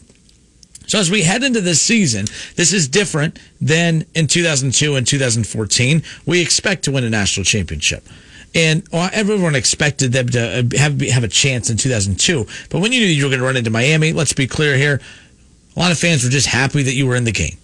And you were happy you had a chance to go up against Miami. Now, it's easy to put your chest out and say, I knew we had a chance to win. Folks, that Miami team was one of the best teams of all time. You beat them. You proved that you belonged there. It was fantastic. But let's just be real here. Okay? And it's okay to admit that. It's okay to head into a game and say, yeah, maybe we don't really have a shot, but this is going to be fun, and let's see what we can do. That was the case in 2014 heading into the playoff to begin with. You had a third-string quarterback. You weren't even really sure what you had even with J.T. Barrett heading into that playoff, and you really didn't know what the hell you had heading into the college football playoff with Cardale Jones, other than a 50-something, nothing, smacking of Wisconsin. I mean, let's be honest. You go on to win the national championship, it's easy to say, we knew what we had. No, you didn't. But this year's different. We're heading into 2020 knowing that as long as we get this season in and can get to the playoff and get out on the field, this team has what it takes to win a national championship. Best offensive line in the country. A second best quarterback in the country, maybe the best one. Who knows what the offseason growth is going to be like for Justin Fields. That's not a shot at Justin Fields. Trevor Lawrence has already earned that right to be called the best. He's been in the college football playoff every year that he's been in college. He has won a national championship. All right, he beat Ohio State last year. That's not me taking a shot at Ohio State. That's just the reality of it. Trevor Lawrence is the best quarterback in college football. Justin Fields is the second best. But honestly, it's 1A and 1B. There's really not a big gap. Okay? With that being said, there's a lot of optimism for Ohio State heading into this season. I'm excited for it. You're excited for it. And you know that most likely the season is going to end, hopefully, in the final game of the year in the national championship game. So which team would just mean more? Which team would just, like I said, in 2014, you beat Oregon to win a national championship. We don't talk about that championship game the way we do about the one against Miami. Why? Because who you play matters. Mm-hmm. So I don't want to hear that, all I care about is getting there. That I agree with you, yes. I'm not going to say that, I don't even want them to play in the title game unless it's against these teams. But at the same time, I think we all like a good storyline. Last year, I'm not going to lie, I didn't want to run into Clemson in the first round. I wanted them to face Clemson in the national title game. I felt better about Ohio State's chances against LSU in the first round if it would have been a 1-4 matchup. Okay, so that's kind of where I was with that. But we knew that, man, if you can get Ohio State versus LSU in the national title game last year, Joe Burrow, Joe Burrow versus Ohio State versus Joe Burrow, that would have been fantastic. There would have been nothing better than that last year, other than Ohio State against Alabama in the title game last year. It didn't matter. There were storylines all over the place. There was a lot of different options as far as that's concerned. But 457-9464, Kev, yeah, there you go. But we're taking your calls now. If you look at this season, which team just means more? Which opponent means more? Which is that opponent that you look at and say, man, that's who I want to see Ohio State end their season against in the national championship game here in 2020? 457-9464. I'm going to go down the list. There's a lot of good options on this list of who Ohio State could end the season against. All great options, just some have more substance than others. Oregon, with the Heisman winning quarterback in 2014, was a fantastic option, was a great option. But let's be real. I think we would have rather have beaten Alabama in the national championship game as far as that's concerned. So let's go down this. In 2020, Ohio State national championship game, which opponent would you rather the Buckeyes face? Let's start with Alabama. Nick Saban, best coach in college football, hands down. Best program in college football, hands down. No questions asked. When you talk about building your program, not that there's anything wrong with being Ohio State. The only thing Ohio State would change about themselves that they would like to be like Alabama in is just winning more national titles. The only thing Alabama, I shouldn't say the only thing because it's a big thing, they've won more national titles in this last 10 years than Ohio State has. I've argued that Ohio State has underachieved during Urban Meyer's time because they recruited at the same level as Alabama. They have the same talent as Alabama, and yet they don't have as many titles. So that's why I've always felt that. But, man, Alabama, you beat them in anything, that would be the second straight time Ohio State would have beaten them. It would be on a huge stage in the national championship game against an SEC opponent at that. How about that? Alabama would be a fantastic matchup for Ohio State in the national championship game. That storyline would write itself. How about LSU? This would remind me of the Oregon year. It's a good team. Not a bad program to go up against in a national title game. It is an SEC school, so anytime you could punch around an SEC school, that's a good thing, especially if you're Ohio State and especially if you're the Big Ten. So Ohio State versus the defending national champions, the LSU Tigers, that's fantastic, but there's no Joe Burrow. So I would say that I wouldn't put LSU at the top of my list as far as teams that I would love to see face Ohio State in the national championship game. How about this one? How about Texas?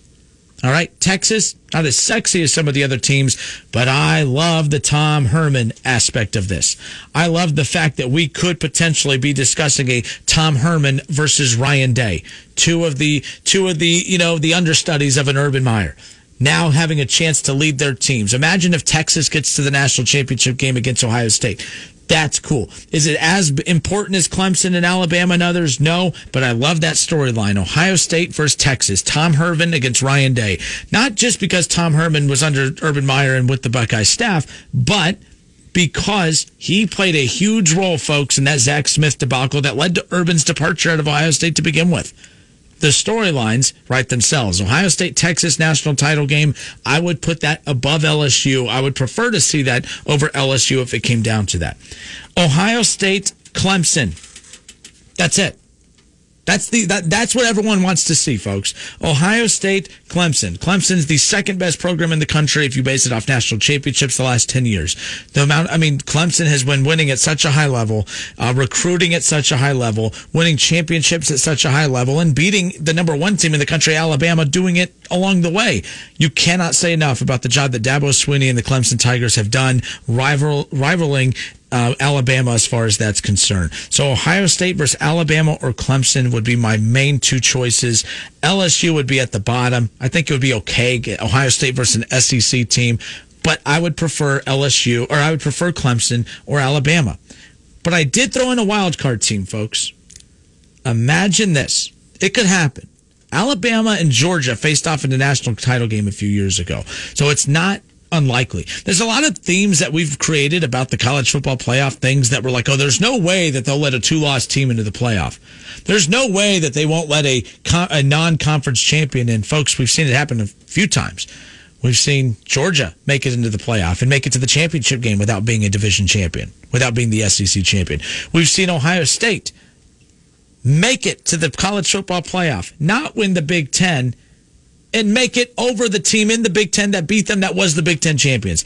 We've seen crazy things happen all the time when it comes to the playoffs. So to say that this matchup could never happen is wrong. Ohio State, Michigan. Whoa. Do that one more time. Whoa. There we go. National championship game, baby. Ohio State, Michigan. Now, as far as this year, that's not happening. That's not happening. You're not going to get all the hype going, right? No. But here's the deal. Like, if I had to pick an opponent for Ohio State to win a national championship over, especially this year, yes, Clemson. Yes, Alabama. Those two. LSU, Texas, I like the Tom Herman aspect. But Michigan, that would be fantastic. That would be epic. Michigan-Ohio State is already the biggest rivalry in sports, but everyone's like, oh, man, it doesn't get any bigger than that. But it does. Ohio State-Michigan in the national title game. Folks, we can't say that could never happen. I don't think it's happening this year, but it could happen. That would be the biggest deal in the world to me. We've seen what has happened in the past. I hate when Ohio State and Michigan are always 1-2 because they're basically just playing to knock the other one out. It's basically a playoff game to begin with half the time. We've seen, though, Georgia and Alabama face off in the SEC title game. The loser still goes on to make it to the playoff. A lot of things have to go right, but it could happen. If I had to pick an opponent for Ohio State to beat in the national championship game, man, beating Dabo Swinney and Clemson after losing to Clemson so many times and losing in the fashion they did last year, that would be fantastic, but Michigan would just be better. Beating Nick Saban and Alabama, that would be fantastic. Beating Michigan in the national title game would just be better. Beating Tom Herman, just because he's a D-bag, and just because he created the huge mess that he did when it came to the Zach Smith situation years ago, and because it's Texas, because it's a blue blood school like that, it would mean a lot, but it would not mean as much as beating Michigan in the national title game. The Michigan game is so unlikely, it's not even funny to talk about in 2020, but man, of all those opponents, who would I love to see Ohio State play in the final game of the year in the title game more? That is who I would like to see him play. Michigan is a wild card team in my list here. But yeah, as far as I'm concerned, Clemson, it's an easy one. Everyone wants to see the rematch, Ohio State and Clemson, but you got to admit there's a lot of intriguing storylines as far as that's concerned. Let's go to Scott. Scott, thanks for holding, man. How are you? I'm doing great, man. First of all, thank you for talking sports because nobody else seems to be. Okay. We're trying to do a balance. Obviously, there's a lot to touch on, but absolutely, man. So thank you for that. So, you stole my thunder, man. I thought I'd be the only one coming up with Michigan, but that would mean that Michigan is back, and I hate Michigan, but that would mean that they are back, and we'd be able to beat them in championship game. And my second choice, probably Alabama, but somebody else I'd just love to be would be Notre Dame because I hate them that much. So that's a different. I like that you called in and brought something new to the table as far as that. Yeah, Notre Dame, I think it's just for me. I kept them off because we've seen that matchup quite a few times, and Ohio State always comes out on top. But you're right. It never bothers us to watch them beat up on Notre Dame another time, especially in the title game situation. I think Notre Dame's in trouble. I think that they proved the committee wrong last time by, the committee gave them the benefit of the doubt for going undefeated and then got shellacked again. We'll see how that works moving forward. Yeah, I agree, but it'd be cool to be able to see them get beat by somebody like the Buckeyes, but realistically, probably, like you said, either Alabama or Michigan will be the top teams they'll soon be. All right, good stuff, man. I appreciate the call, Scott. Thank you. Oh, sorry. 457-9464. If you're just tuning in, it's the Justin Kinner Show. Ohio State in the national title game. It's a realistic outcome this season. Who would you rather see them run into come the championship game? There's so many great options out there. I mean, and again, I'm getting this on Twitter. It doesn't matter as long as they win. Folks, we've been through this. I just pointed out that it does matter who you play. No one gets all fuzzy inside when we talk about beating Oregon in the title game in 2014. You only get fuzzy inside because you won a title, yes, but because you beat Alabama to get there. Alabama was the headliner.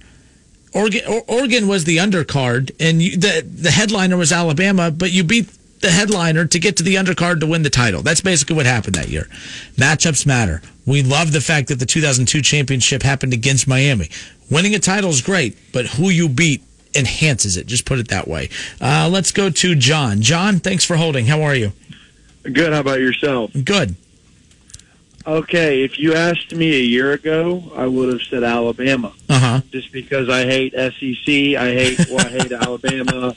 I hate that whole aspect because I feel like the SEC always gets the benefit of the doubt no matter what. Fair enough. In a way, it's really been Alabama that's earned that. It's not really been any other SEC school, obviously, with LSU that changed. But if you ask me today, I really want to beat Clemson.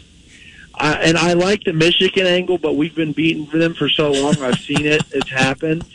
I don't need to see it. One thing I just want to see is to see Dabo Swinney lose to that Ohio State.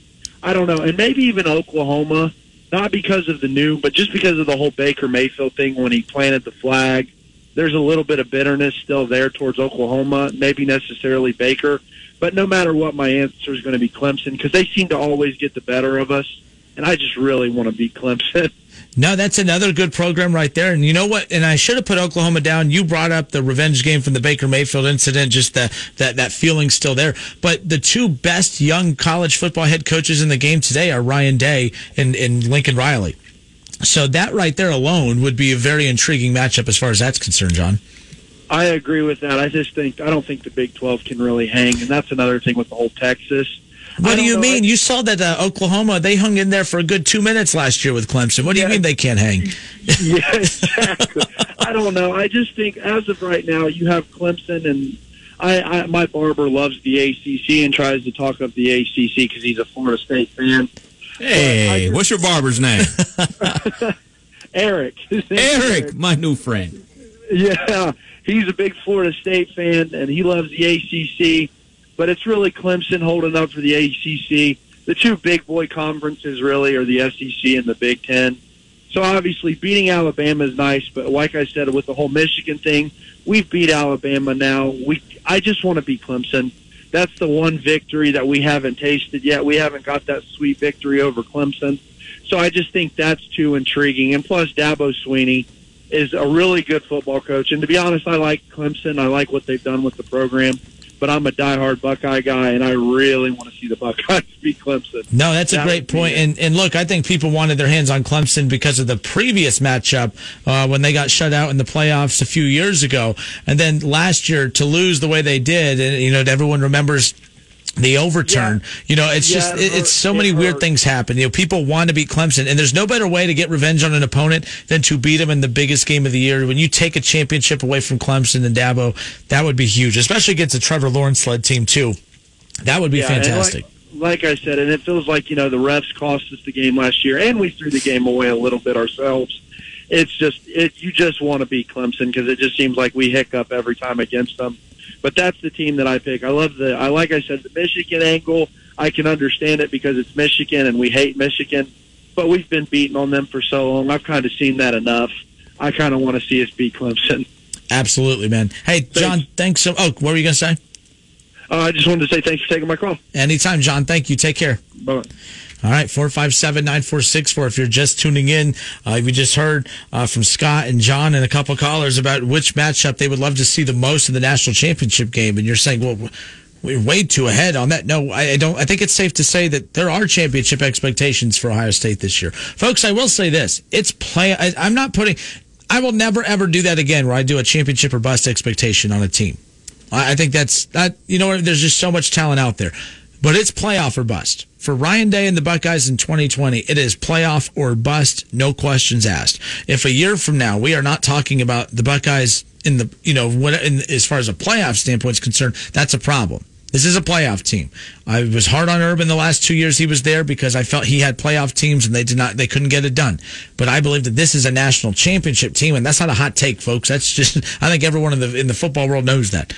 It's at least playoff or bust. I think that's a fair expectation to have on them.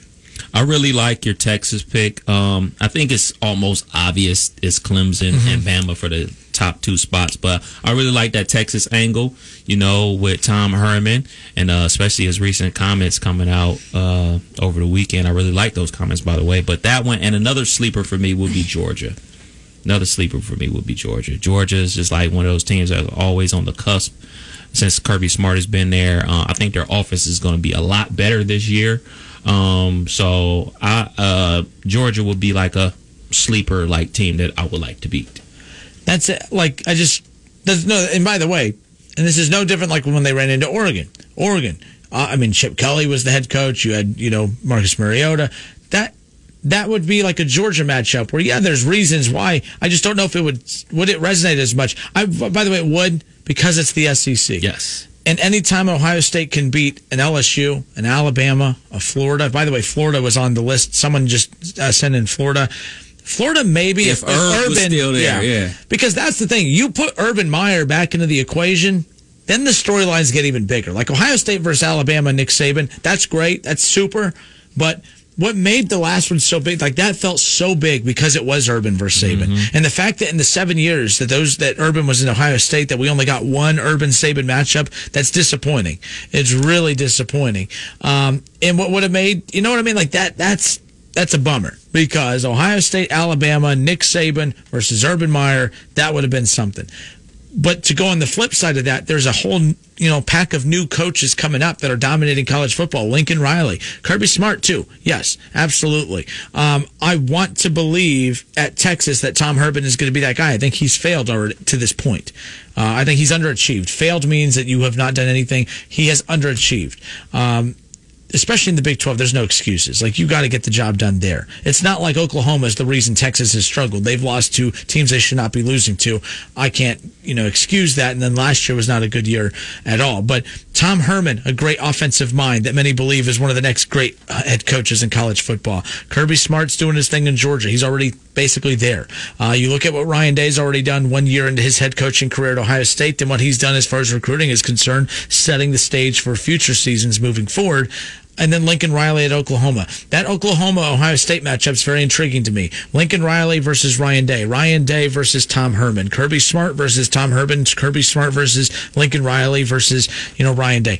That's where those matchups become intriguing, just like the old school matchups of Urban Meyer, Nick Saban come into play as far as that's concerned. But while you have those young coaches, you're also going to have Coach O. Go Tigers. Go Tigers. You talk about Texas and Tom Herman. Is this the year? Can they win the Big 12? Can they win not even compete for the championship Final Four or anything like that, but can they win the Big 12? Because, it's belong to Oklahoma. You look at it this way. You look at Oklahoma. Obviously, it's the Big 12 defense is non-existent unless you play for, Kansas State. So it's an offensive-driven league, but you look at Spencer Rattler, sophomore quarterback for Oklahoma. CeeDee Lamb is now with your Cowboys. Trey Sermon is now with Ohio State. Now, I know Oklahoma still recruits in the top 10 level, but you lose a lot of those big names, household names that we know.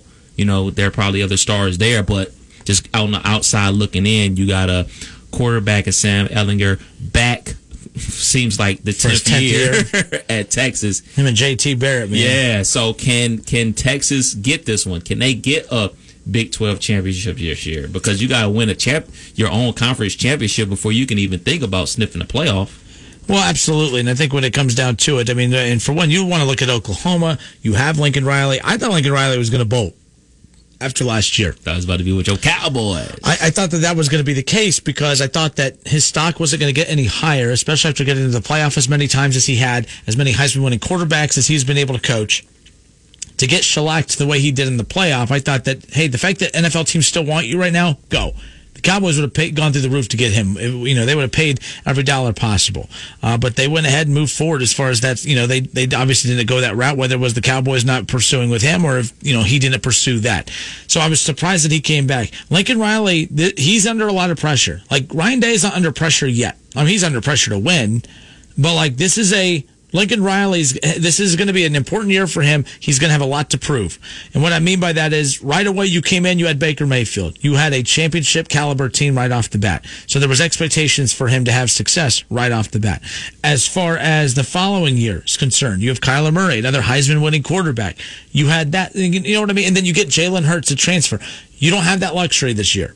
It's not going to be as smooth as what it's been the first 3 years as head coach at Oklahoma. So I don't think this is going to be Oklahoma's year. I think it's going to be Texas's year. You look at the fact that they open up at South Florida, but they're at LSU, Kev. This is what ticked me off last year about Buckeye fans when they were ripping LSU, which, by the way, how you found ways to rip LSU and Joe Burrow was beyond me. Now you're like, oh, I love Joe Burrow. Once a Buckeye, always a Buckeye. Folks, when you were in the heat of things last year, let's be honest. You loved Joe Burrow, but you kind of hated him. You kind of hated the fact that LSU was winning. You hated that they beat Texas because all year you kept preaching about, Texas was a good win until they lost how many games at the end of the year? Folks, the fact that they had the guts to go play Texas in the regular season, not on a neutral field, but now again, to go to Texas, they went to Texas and beat Texas. That's a big time win if you're LSU. That was huge. All right. So they got the return game this year. Texas is at LSU. That's it right there. Week 2. Mm-hmm. All right, you have South Florida right off the bat. Get your popcorn ready. But Texas at LSU. Sam Ehlinger, there's so much pressure on him. Tom Herman, this is going to be that career-defining game. You beat LSU, the defending national champions, who will probably be ranked in the top 10. You beat top 10 LSU at LSU in week 2 to kick off the season. That's that season-defining win for Tom Herman and the Texas Longhorns. The Big 12 needs Texas to win this game. They need Texas to be good. I don't think you know what you have in Oklahoma. I mean, you went from Baker Mayfield to Kyler Murray to Jalen Hurts. You got to, this is his quarterback now. We'll see what happens as far as that's concerned. But Texas at LSU is big. Then they have UTEP, which that's only interesting to me. I lived in El Paso, so I find that interesting. Texas and UTEP playing is pretty cool. But, the Big 12, how good is it going to be? Kansas, are they going to take that next step and be, not a contender? Les Miles and the boys. But we saw the strides that they've taken with Les Miles already being there. So there's going to be teams that they run into. TCU, are they going to return to form? Iowa State, Baylor, what to expect from them? They had a great year last year. What to expect with Baylor? They're at Texas Tech. They have West Virginia and Oklahoma at home. Texas, this is the year that they got to figure it out. There is no excuse as far as Tom Herman's concerned. You don't have a Heisman-winning quarterback now that you have to worry about. You don't have to worry about Jalen Hurts. You don't have to worry about Baker Mayfield or Kyler Murray. This is Sam Ehlinger's year. This is the year that Texas gets all the attention. But I'm having a feeling, Kev, that Texas is the Michigan of the Big 12. That's the vibe I'm getting because there's a lot of similarities. Expectations through the roof every year, and every year that team loses to its rival, and every year that team always starts the season coming in saying it's our year. Every time. No excuses. So Texas, there's a good shot, Kev. We could see Tom Herman, Ryan Day in the college football playoff or maybe even the national championship game. That's going to be interesting to see how that pans out. I'm here for it. More of the Justin Kinner Show when we come back. Don't go anywhere. Justin Kinner Show, right here on ESPN Dayton, 1410 Wing AM.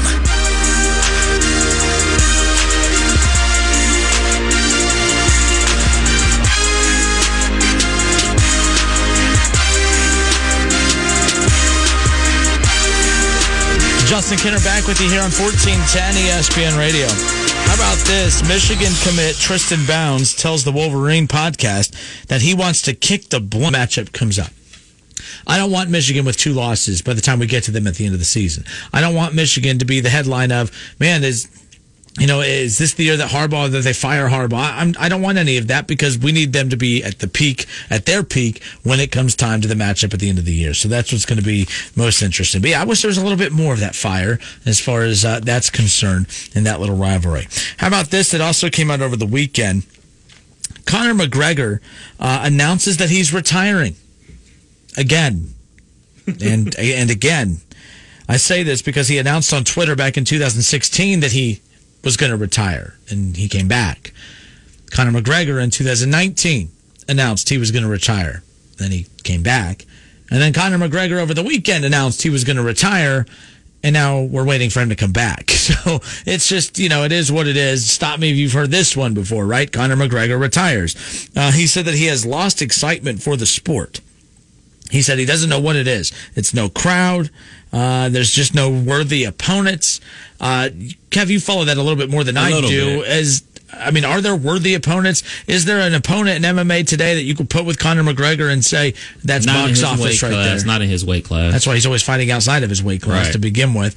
I get it. That's a sport that you need. Like when you're an elite guy like him, you kind of need that. Like LeBron needs that Kevin Durant. Yeah, to kind of push him on both sides. You know what I mean? Like LeBron needs that Kevin Durant to meet up in the NBA Finals. Larry Bird needed that Magic Johnson to meet up with in the NBA Finals. Tom Brady needed that Peyton Manning type adversary to kind of go up against, right? Like we all need that guy that anytime you're in a sport and you're what's viewed as the best in that sport, you always need that other guy that other people are saying, well, I don't know if he's the best. I think he's the best. And right now that doesn't exist. I don't mind Conor McGregor retiring. For one, I think he's more of a showman out of the ring than in the ring to begin with. More headlines come from him out of the ring than in the ring. Of course, that's what happens when you punch 80-year-olds and throw crowbars at moving buses and, whatever else goes on. So that happens. When you punch 80-year-olds and knock out windows and buses, that usually leads to a lot more attention outside of the ring. But I like Conor McGregor. It'll be interesting to see where he goes from here. Like always, though, the second one of these megastars leaves UFC, and they leave the ring there, more times than not, they end up in another ring, the WWE. So that's something to keep an eye on as far as that's concerned. The last, elite star like that we really talked about doing that and did it at the highest of levels, Ronda Rousey did it. And she's still technically a WWE superstar to this day. So who knows what's next for Conor McGregor as far as that's concerned. But it's just strange that he retired. He was just accepting a fight outside of his weight class. I can't remember who it was. It was a few weeks ago. Mike Tyson was another one. Mike Tyson had challenged him to a boxing match and an exhibition match. And, of course, he accepted that on Twitter just a few weeks ago as well. So he's been very busy as far as that's concerned, but interesting nonetheless. But Conor McGregor, I get it. When you are that great, like there's no one to push him. Like right now, when you got to think about the NBA, like LeBron James, who's pushing him? Kevin Durant. Kevin Durant's beat him quite a few times now. Of course, he had to go to the Warriors to do it. But like LeBron's still trying to prove, he is trying one more time just to say, guys, enough of this. Kevin Durant, you're good, but you're not on my level. Michael did that all the time. Clyde Drexler running into Carmelo and Stockton, Charles Barkley, Sean, you had obviously Gary Payton and Sean Kemp. I mean, he ran into guys that were the best players in the league, and he just looked at them and said, okay, guys, enough. You're cute, you're adorable, now go play with your toys in the corner while the adults speak here. That was MJ's approach to the game. That's LeBron's approach to the game. That's what all-time greats' approach to the game is. Tom Brady is still trying to do that in the game today while everyone's talking about the Patrick Mahomes. Up until last year when Tom Brady got knocked out, everyone was, of course, talking about the fact that, hey, Patrick Mahomes and Lamar Jackson and Russell Wilson, and then there's Tom Brady hoisting another Super Bowl trophy 2 years ago. That's Tom Brady. That's what all-time greats do. Tom Brady could have retired a long time ago. He could have retired. He didn't even have to win that last Super Bowl to be viewed as the best of all time or arguably the best of all time. That just more solidified it than anything. But greats always want to be great. And Tom Brady is looking at a Patrick Mahomes, and he's looking at a Lamar Jackson, and he's looking at the Carson Wentz's of the world. Technically, not Carson Wentz. Nick Foles beat him in the Super Bowl. But he's looking at Russell Wilson. He's looking at all these guys and saying, you guys are cute. You're adorable. But, hey, I'm still the captain. Okay, you won your MVP. You have a Super Bowl. I have 5 of them or 6 of them. How many does he have? Either way, he has a handful. He has a handful of those, and I think that's what we're seeing with Conor McGregor here. Except Conor McGregor doesn't have the Patrick Mahomes to push him. He doesn't have the Lamar Jackson and the Russell Wilson to push him. He doesn't have the Joe Burrow coming into the league to say, "Hey, I'm coming for your spot." Okay, that's where Tom Brady comes in. That's why Tom Brady's still playing today. Everyone's like, "Why is he still playing?" Well, for one, he loves the game, but for 2, he still feels he's the best in the game, and that's what drives him. But he has the guys to push him to drive him. Conor McGregor doesn't have that. And that makes a lot of sense. There's a reason he did the boxing match with Floyd Mayweather years ago. Yes, it's because there was a lot of money involved, but because it was a challenge. Did I say that weird? Challenge? I didn't even mean to say it like that. But yeah, did I say that? But it was a challenge. Is that what it was? Oh, look, it was a challenge cashing all that money at the bank, I'm sure. But no, he knew he was going to lose, Kev. But again, to him, it felt worth his time. No one on the card today is worth his time. And that's not him being arrogant or cocky. That's just the reality of it. When Michael Jordan says, "None of you guys are worth my time," we all said, "Yeah, I get it. You're right.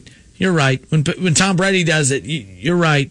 Kevin Durant, you're good, but LeBron's right. Like, you all are good, but come on now. So that's what this is. Everyone else has that athlete to push him. Conor doesn't at this point. I believe he'll be back because every time he's done this, he's felt that there's nothing out there to push him.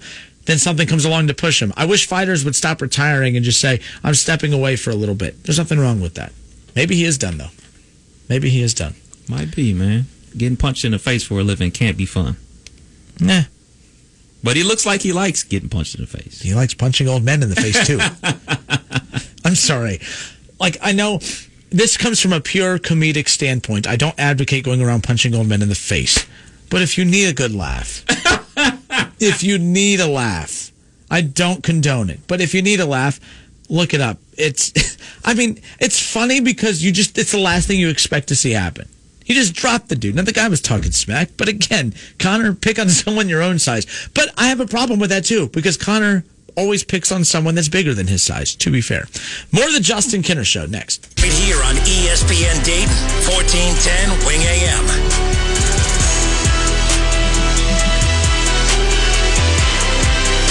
Here's why, if you're the Cincinnati Bengals, you do not pay Joe Mixon next year. You ready for this one? What's the reason you pay a player or any employee? Impact. Production. Now, that production and impact, it's because you fear that you're not going to be able to get that elsewhere, correct? Right. Fair enough. What happens if I'm looking at a list that shows that there's going to be a whole ton of names that can give you what he gives you and maybe even a little bit more? How about this list right here, Bengals fans? Like, if you're Joe Mixon, you picked a bad year to decide that you want to try to play hold up with the Cincinnati Bengals, one of the cheapest organizations in football, but they spent $150 million. Yes, I get it. The list of running backs that are set to become unrestricted free agents after 2020, Kev, it's insane. Derrick Henry. Derrick Henry, Joe Mixon. Derrick Henry. Dalvin Cook. DC4. Dalvin Cook, Joe Mixon. Fairly close. I picked Joe Mixon. Bottom line, I'm saying this in a way that I am not downgrading Joe Mixon. Joe Mixon is a fantastic talent. My point is that I'm not even close to being done with this list. You don't need to break the bank to keep Joe Mixon. You can get a Dalvin Cook, and the production dip-off is not going to be... You talked about production. I don't believe that production goes anywhere. I believe, Dalvin Cook's pretty good. How about Leonard Fournette? How about Kenyon Drake? How about Todd Gurley? How about Chris Carson? All right, how about Aaron Jones? Marlon Mack. Marlon Mack's a fantastic running back. That's why everyone was kind of surprised that the Colts went and added, another back when they did. How about James Conner? Okay, you're familiar with James Conner. But he's one of those that, but actually James Conner is a prime example of this. We know Le'Veon Bell wanted max dollars, and the Steelers said no thank you. And you know what they did? They rolled the ball with James Conner. That worked out, Kev. Yeah. He's 1,000-yard back. Is he Le'Veon Bell? Not even close. But he got the job done. That's what I mean. I'm not saying that there are better options than Joe Mixon out there, but there are options. All right, hold on. Go back. Real quick. Hold on. Alvin Kamara. All right, James White, Kareem Hunt, Damian Williams. folks, that's one hell of a list. That is one hell of a list. And some of those guys might not get jobs because there's other good running backs coming out of the draft. Okay? The other teams are set at running back. Some of these guys aren't getting jobs. That's a loaded list. And I feel bad if any of those running backs try to play hardball with their current teams. It's not that and that's why I said about, Zeke Elliott. So in if next year the Dallas Cowboys are like, man, we're strapped on money because we're stupid and gave the $40 million to Zeke or to Dak, and we have all this money into Zeke. You know what sucks? You didn't have to give Zeke that money. You could have had one of these running backs for significantly less, and that money could have gone to improve a position elsewhere. That's why you don't pay running backs this type of money. But this also speaks volumes about the running back talent that's out there. Now, what were you going to say? I was going to say, let's go from the top real quick. Okay. Who would you rather have, Derrick Henry or drawing a blank? Derrick Henry, Joe Mixon? Joe Mixon, I'm sorry. There's not many I would take over Joe Mixon. Derrick Henry is one I would take over Joe Mixon. I think I would take Joe Mixon. Over Derrick Henry? Yeah, just because of the ability to catch the ball out the backfield. I'll take Derrick Henry. I like Mixon, though. Dalvin Cook, Joe Mixon, Joe Mixon. I would take DC Ford. I'm going to punch you just right in the face. Just right in the neck. Just because of the home run. Bam! Home run effect. The home run effect. Like, he can take it 60. Leonard Fournette, Joe Mixon. Leonard Fournette. Fournette for two reasons. One, he'll come in for a cheaper price. I think you can get him for cheap. Well, he's asking for a ton. That's why the Jaguars are looking to move on, too. Really? I didn't see that. Yeah, he's asking for, they know that he's going to be asking for a lot. Oh, then. But the problem is, the one thing, because I was reading an article today, that's what got me to this list anyway. The article I came across, it said what led to the Jaguars not moving on from Fournette is because, kind of like what you said, they fear he's going to ask for a lot, but they think he's going to change his stance when you look at the running back market that's going to be out there. Yeah. So, to be fair, you're right. He might remain with the Jaguars as far as that's concerned. Kenyon Drake over Mixon. I take Mixon. That's a toss-up. I probably Joe Mixon. Todd Gurley over Mixon. I'm taking Mixon. Gurley when healthy, and when Gurley was who Gurley was a few years ago, Gurley to a T. I'm taking Gurley every time. But I like Joe Mixon, man. I think that he's a beast. Chris Carson or Mixon? Carson. Okay, Aaron Jones. Aaron Jones. Is that Green Bay's running back? Mm-hmm. Oh. He came in right away and made an immediate impact. I'm still picking Joe Mixon, but again, my point is you can't go wrong with any of these backs. Right. You're not, like, James Conner might be the worst one. Matt Breida, if I mispronounce his name, sorry. I mean, look, Marlon Mack or Joe Mixon. Ooh, Marlon Mack. I think so. I think Marlon Mack, but the gap's not large. To be fair, Marlon Mack has an offensive line. Yes. I would love to see if Joe. And that's part of the reason I wouldn't take a Derrick Henry. He has, you would say, at least a top 3 offensive line in the league. Mm-hmm. We're going to see how they do with the departure of the one guy that went to the Browns. But, he has a lot of holes to run through with that big body. Yeah. He gets going downhill because of the offensive line, so he wouldn't get that with the Bengals. All right, James Conner, Joe Mixon. Joe Mixon. You said that one with authority. Alvin Kamara, Joe Mixon. I think this one's easy. Alvin Kamara. But my point is this. You lose Kamara, and let's say the Saints get in that position, man, we can't afford Kamara, but we're going to pay Joe Mixon. I don't think the production value dips that much. And if it does, it's because Breeze is gone after next year. But you know what I mean? That's also, yeah. So James White, Mixon. Kareem Hunt. People in their car. It's Kareem Hunt. I think it's Kareem Hunt. People in their car right now are just pissed at me and you right now. They're pissed. They're screaming at the radio saying, Joe Mixon. Of course, Joe Mixon. Folks, Bengals said you got to just sympathize with me a little bit here. Meet me halfway. As much as I like to poke fun at the Bengals, I'm actually a big Joe Mixon fan. I love watching him on the field. He's the real deal. But he's not elite, but he's really, really good. Kareem Hunt was elite. Yeah. Okay? When that first year, he was elite. He was on his way to being elite when that tape leaked, and then obviously he was done for the year. He was out for the first half of the year with the Browns. We saw the impact he made right away in the second half. He's not going to look that part like he's going to be really good this year, but he's going to be splitting carries with maybe arguably the best running back in football in Nick Chubb. So I don't know where he comes into play there, as far as that's concerned. You know, like he's not going to look as much the part. But if Kareem Hunt is who we saw that first year with the Chiefs, and we've seen glimpses of with the Browns, I would take Kareem Hunt as a featured back. I would take him in the featured back role over Kareem Hunt, or over Joe Mixon. I'm sorry. Agreed. Damian Williams or Joe Mixon. Joe Mixon. Okay. So the point is Joe Mixon, there was very select, I think it was about 50-50. You know, we would take half these guys over Mixon. We take Mixon over the other half. It's really, it's too close.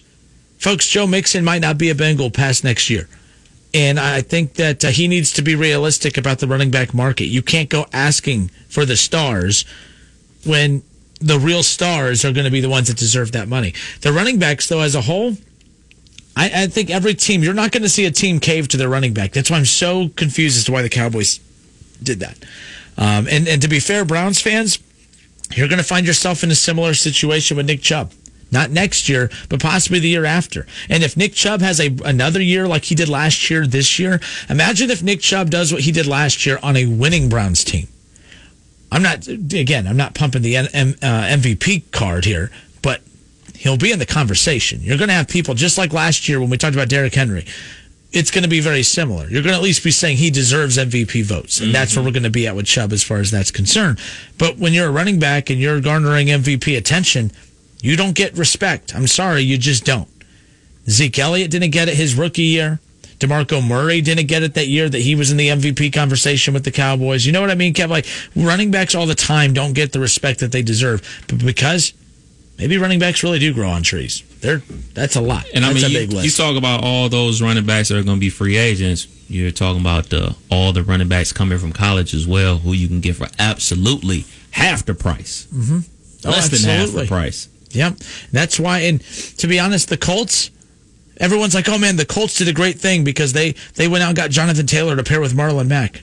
No, they got Jonathan Taylor to replace Marlon Mack because they might have looked at next year's draft and say, well, maybe we don't like the running backs in next year's draft class. Let's get him now. And when Marlon Mack leaves, we got our running back. So like, that's the thing, Kev. When Marlon Mack leaves, it's not insert another one of those names to replace him. It's, well, that's one less running back job there. You know what I mean? Like, that's the situation we're in. When Kareem Hunt leaves Cleveland next year, it's not, insert someone else in for him on that list. That's another running back looking for a job. And the list goes on and on. Todd Gurley will be okay. Leonard Fournette will be okay. Derrick Henry's going to be okay. But some of these names, you keep moving down the list. I don't know where Joe Mixon falls on that list as far as, he'll definitely have a job. He has to be careful as far as that's concerned. Folks, thank you for today. Thank you for hanging out. We'll do this again tomorrow. Make sure you subscribe and download the Justin Kinner Show in your Apple iTunes Store, Google Play Store. Subscribe and download it. That's our cue right there. Until tomorrow, this has been the Justin Kinner Show on 1410 ESPN Radio.